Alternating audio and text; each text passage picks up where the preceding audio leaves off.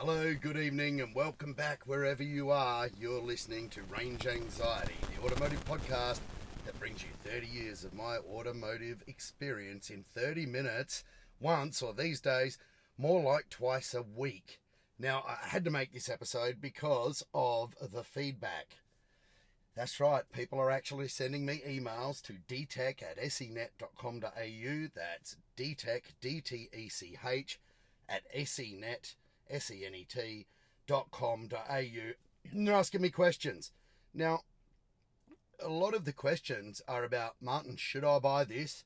Should I buy that? What do you think of this? What do you think of that? Now, as you all probably know by now, I have some pretty set opinions on things that I like about cars and things that I don't. And I get asked a lot about European cars, mainly collectors' cars. Yeah, I have collected a couple of cars over the years from time to time and had a bit of fun with them. But without doubt, the most topical of the collectors' cars at the moment would have to be Porsche product, specifically the 911. Rear-engined, classic, iconoclastic, absolutely fantastic bit of gear. Sometimes you can tell there was always going to be a catch there. There's never a Range Anxiety podcast without a catch. And yes, I've owned quite a few of them. Actually, at last count, probably about 6 over the years. I've never really got that engaged to them though, or with them. Yes, I've driven them.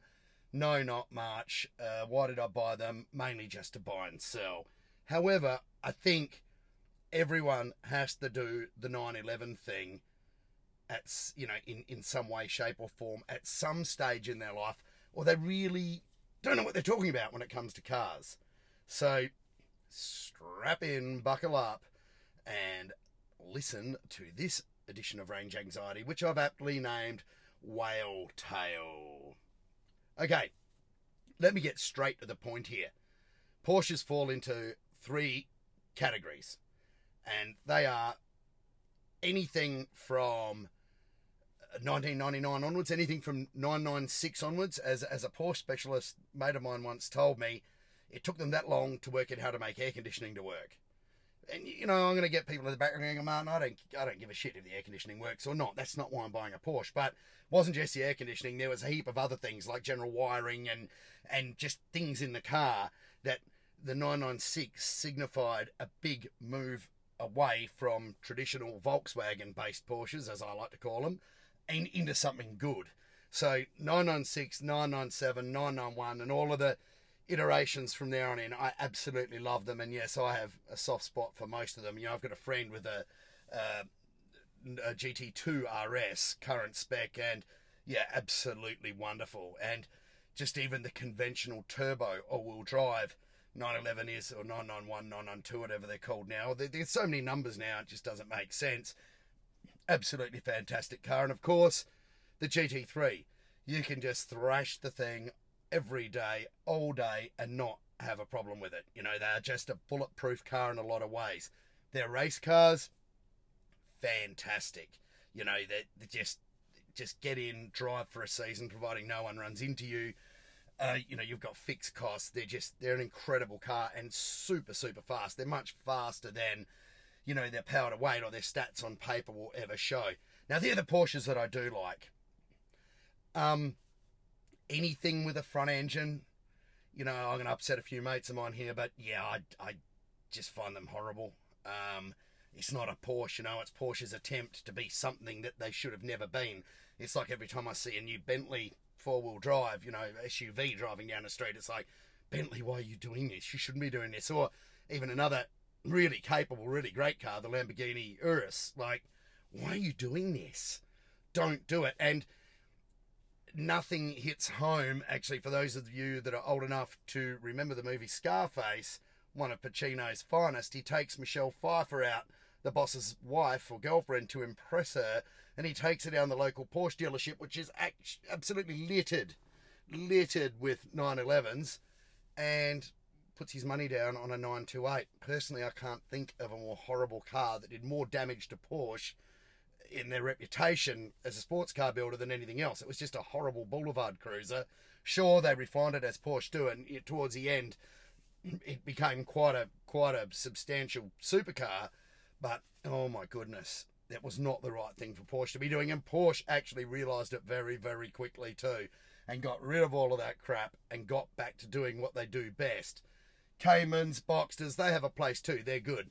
They're not part of the front engine thing, and of course they're not front engined. I put them more in with the later 911s. And then there's the third segment, which are the cars for blokes that are going through Porsche pause.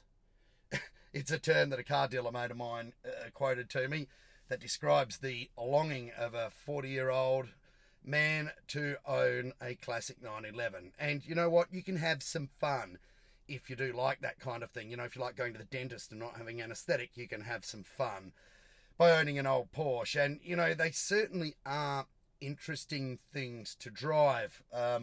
Pedals offset to the left, floor hinged, motors that, you know, were kind of okay before the head studs pulled out of them and they shat themselves everywhere. Gearboxes that were kind of tricky to shift at best, not much in the way of brakes, and shocking handling. Incredible things. But they're the sort of car, if you can drive one fast and if you can get into the rhythm, then you basically are the next Senna. You're a genius, because it was like they were just never meant to be driven fast. But, you know, people still do it, and some of them actually walk out of it alive, so that's great. So let's run through that. Unfortunately, I've never owned what they call a good Porsche. With the dinosaur Porsche Pause cars, the only one, in my opinion, that you would ever own, and I owned one, it was a, what's the best way to describe it? It was a Franken Porsche. It was a nothing, but it was an everything. Actually started out life as a 1975 Carrera 3, or 1976 maybe, first of the galvanised cars, and we'll get into that in a minute. But that was a really collectible car, but it wasn't by the time I got it. But someone had butchered the hell out of it, had a rough engine conversion done in it, RUF, not ROUGH. It was turbocharged, had K26 turbo, the injection, the mechanical injection system, which is like a garden hose for fuel, or 6 garden hoses for fuel, had been hotted up. The timing had been juiced, and this thing just used to blow flame everywhere. Like, whenever you got off the throttle, through its super duper, super wide arches and the big twin pipes out the back, it was just like looking at the pilot light on an oil refinery the whole time. It could light up the sky at night. This thing was absolutely incredibly stupid car. However, it did have about 400 horsepower or 300 kilowatts at the wheels. In, you know, a body or a package, it was around about a ton or just under. So it was spooky fast, had 0 brakes, had a big dead spot in the steering, and at any given time, if you ever stepped on the throttle, it was going to kill you. So that was a cool Porsche to own. Didn't have crap like air conditioning. It didn't have a boost gauge. It worked. Had some really nice rough Recaros in it. All round a cool car, but they're few and far between in old Porsches. But what got me onto this? Well, a mate of mine, Nick, we'll call him, Nick Streckelsen, or Streckeisen, which is his real name. He's always had an eye for old Porsches. He's had some good ones too, like GT3s and Ripper stuff. But he got this old thing. It was a 1972 car, and we just laughed at him. It was a wide body, hacked up piece of junk. And we all laughed because a few years back he bought it for 20 grand. And it ran, not great, but he had to have a tinker with it, muck around with it. And I remember thinking at the time, that was 20 grand down the drain. Particularly when he did get it running on his improvised wrecking yard, which is better known as a tennis court, and the thing promptly caught fire. And through the fake whale tail, there was smoke, flames licking. You know, the things had high pressure fuel injection through 30, 40-year-old hoses and crappy remodeled fittings. Of course they burnt. And when they burnt pretty well, but Nick, being a motorsport guy, had extinguishers on hand and managed to put the beast out before it went up. But yeah, he did get the nickname of operating the Leabrook Bar and Grill, because Whale Tail looks like a hot plate. He certainly made it into a hot plate, and yeah, we've never let him live it down. But of course he had the last laugh, because he sold the car. It had the wrong motor in it and everything. He sold it and basically doubled his money after a few months.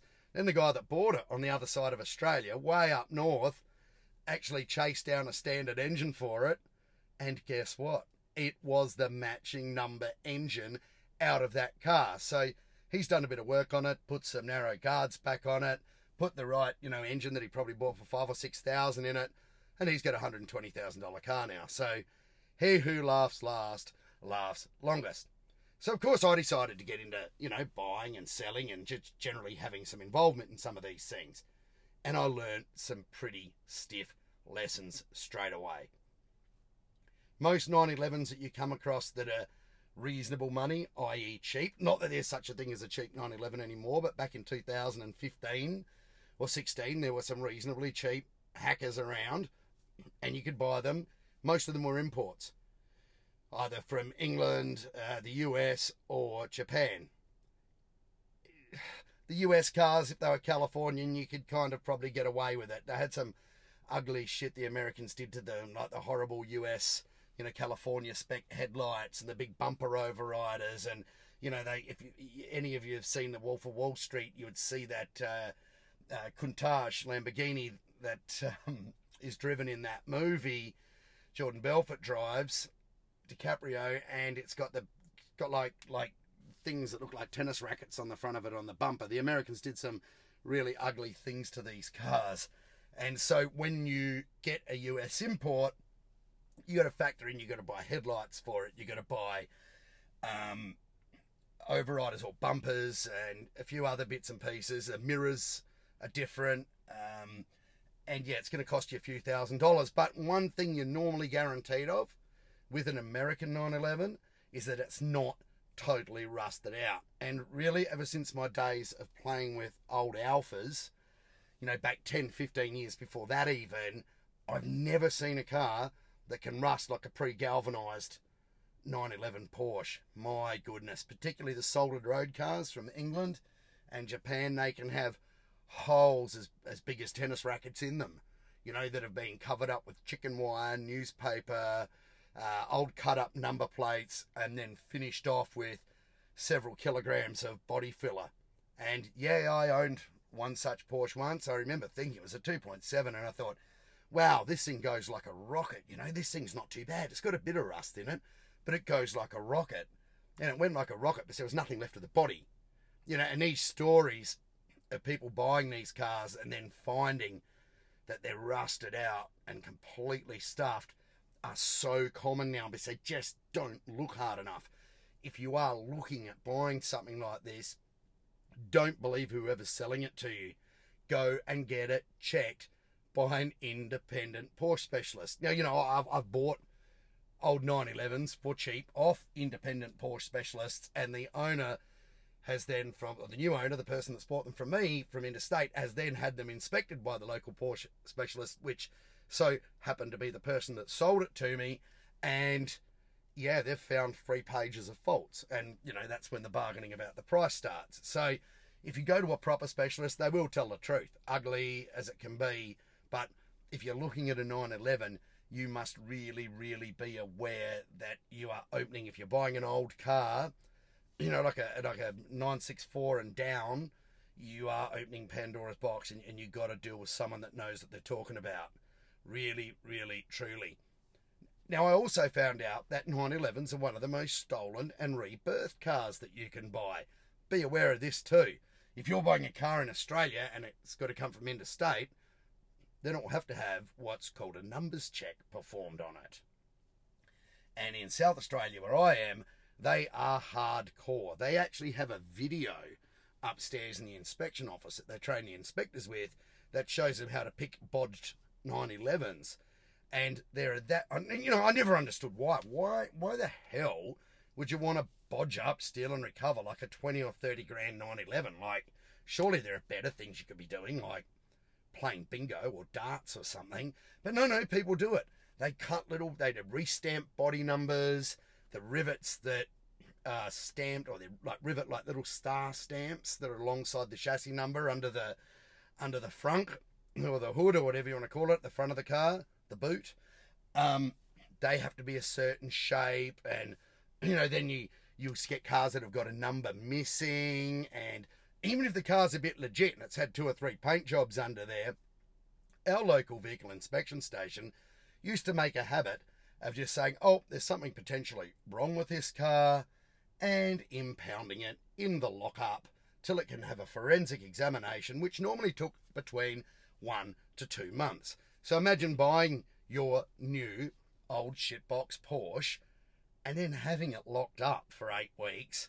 And then they come back to you and say, oh no, it's all right. Like the first one I bought was a left hooker, an American car that had been converted to right-hand drive.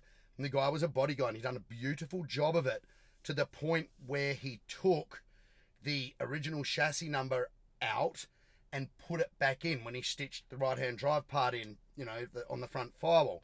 He'd done a beautiful job of it.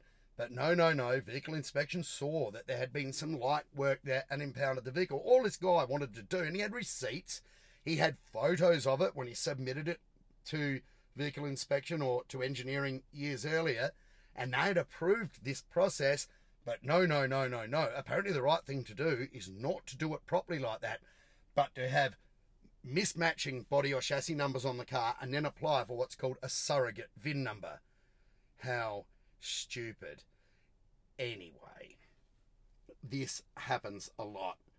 What I can tell you is originality is, if you want big bucks for a Porsche, if you want a car that's going to be worth hundreds of thousands of dollars or $150,000 or, whatever a good 930 turbo's worth, then totally original is the way to go. Do not muck around. Do not buy a modified car.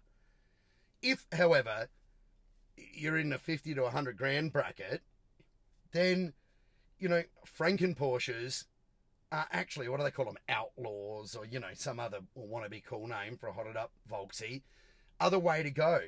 Like, they put like RSR fiberglass bars on them when the originals are all like smashed up and rusted out, and they put lightweight racing panels on them, and they all put the RS ducktail spoiler on them, and, fake wheels, and yeah, they're actually quite cool, and a lot of people even actually convert them back, like a fuel injected SC or a 2.7 from the 78 backwards. They convert them to triple carbs, downdraft Webers that also like to catch fire, but that's an expensive conversion. That's like a 4 or 5 grand job, and then you're going to get someone to tune it and make it work.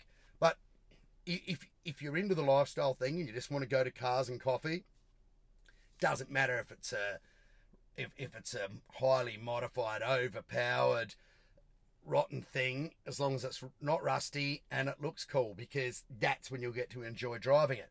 In fact, going back to my mate Nick, he had the ultimate Franken Porsche of all. I reckon it was a 2.7, like an old Targa. Targas weren't as desirable as the hardtops.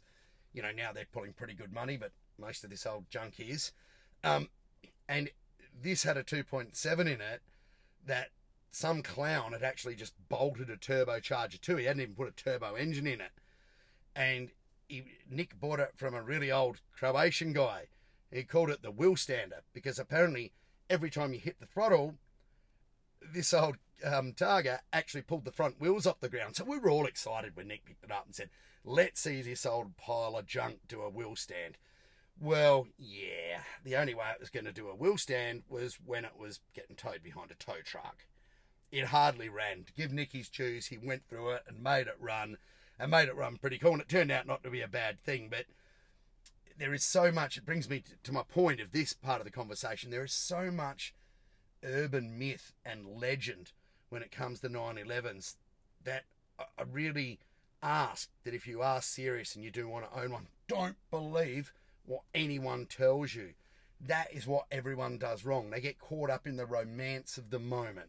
They want to be James Dean and put on their white t-shirt and their overly tight 501s or whatever they wear these days, and their boat shoes as they're going through Porsche Pours, and cruise with what little bit of their hair they've got left blowing around their face with their Wayfarers on, and think they're pretty cool. And, you can thank movies for bad boys like that, even though that was actually a proper cool turbo Porsche.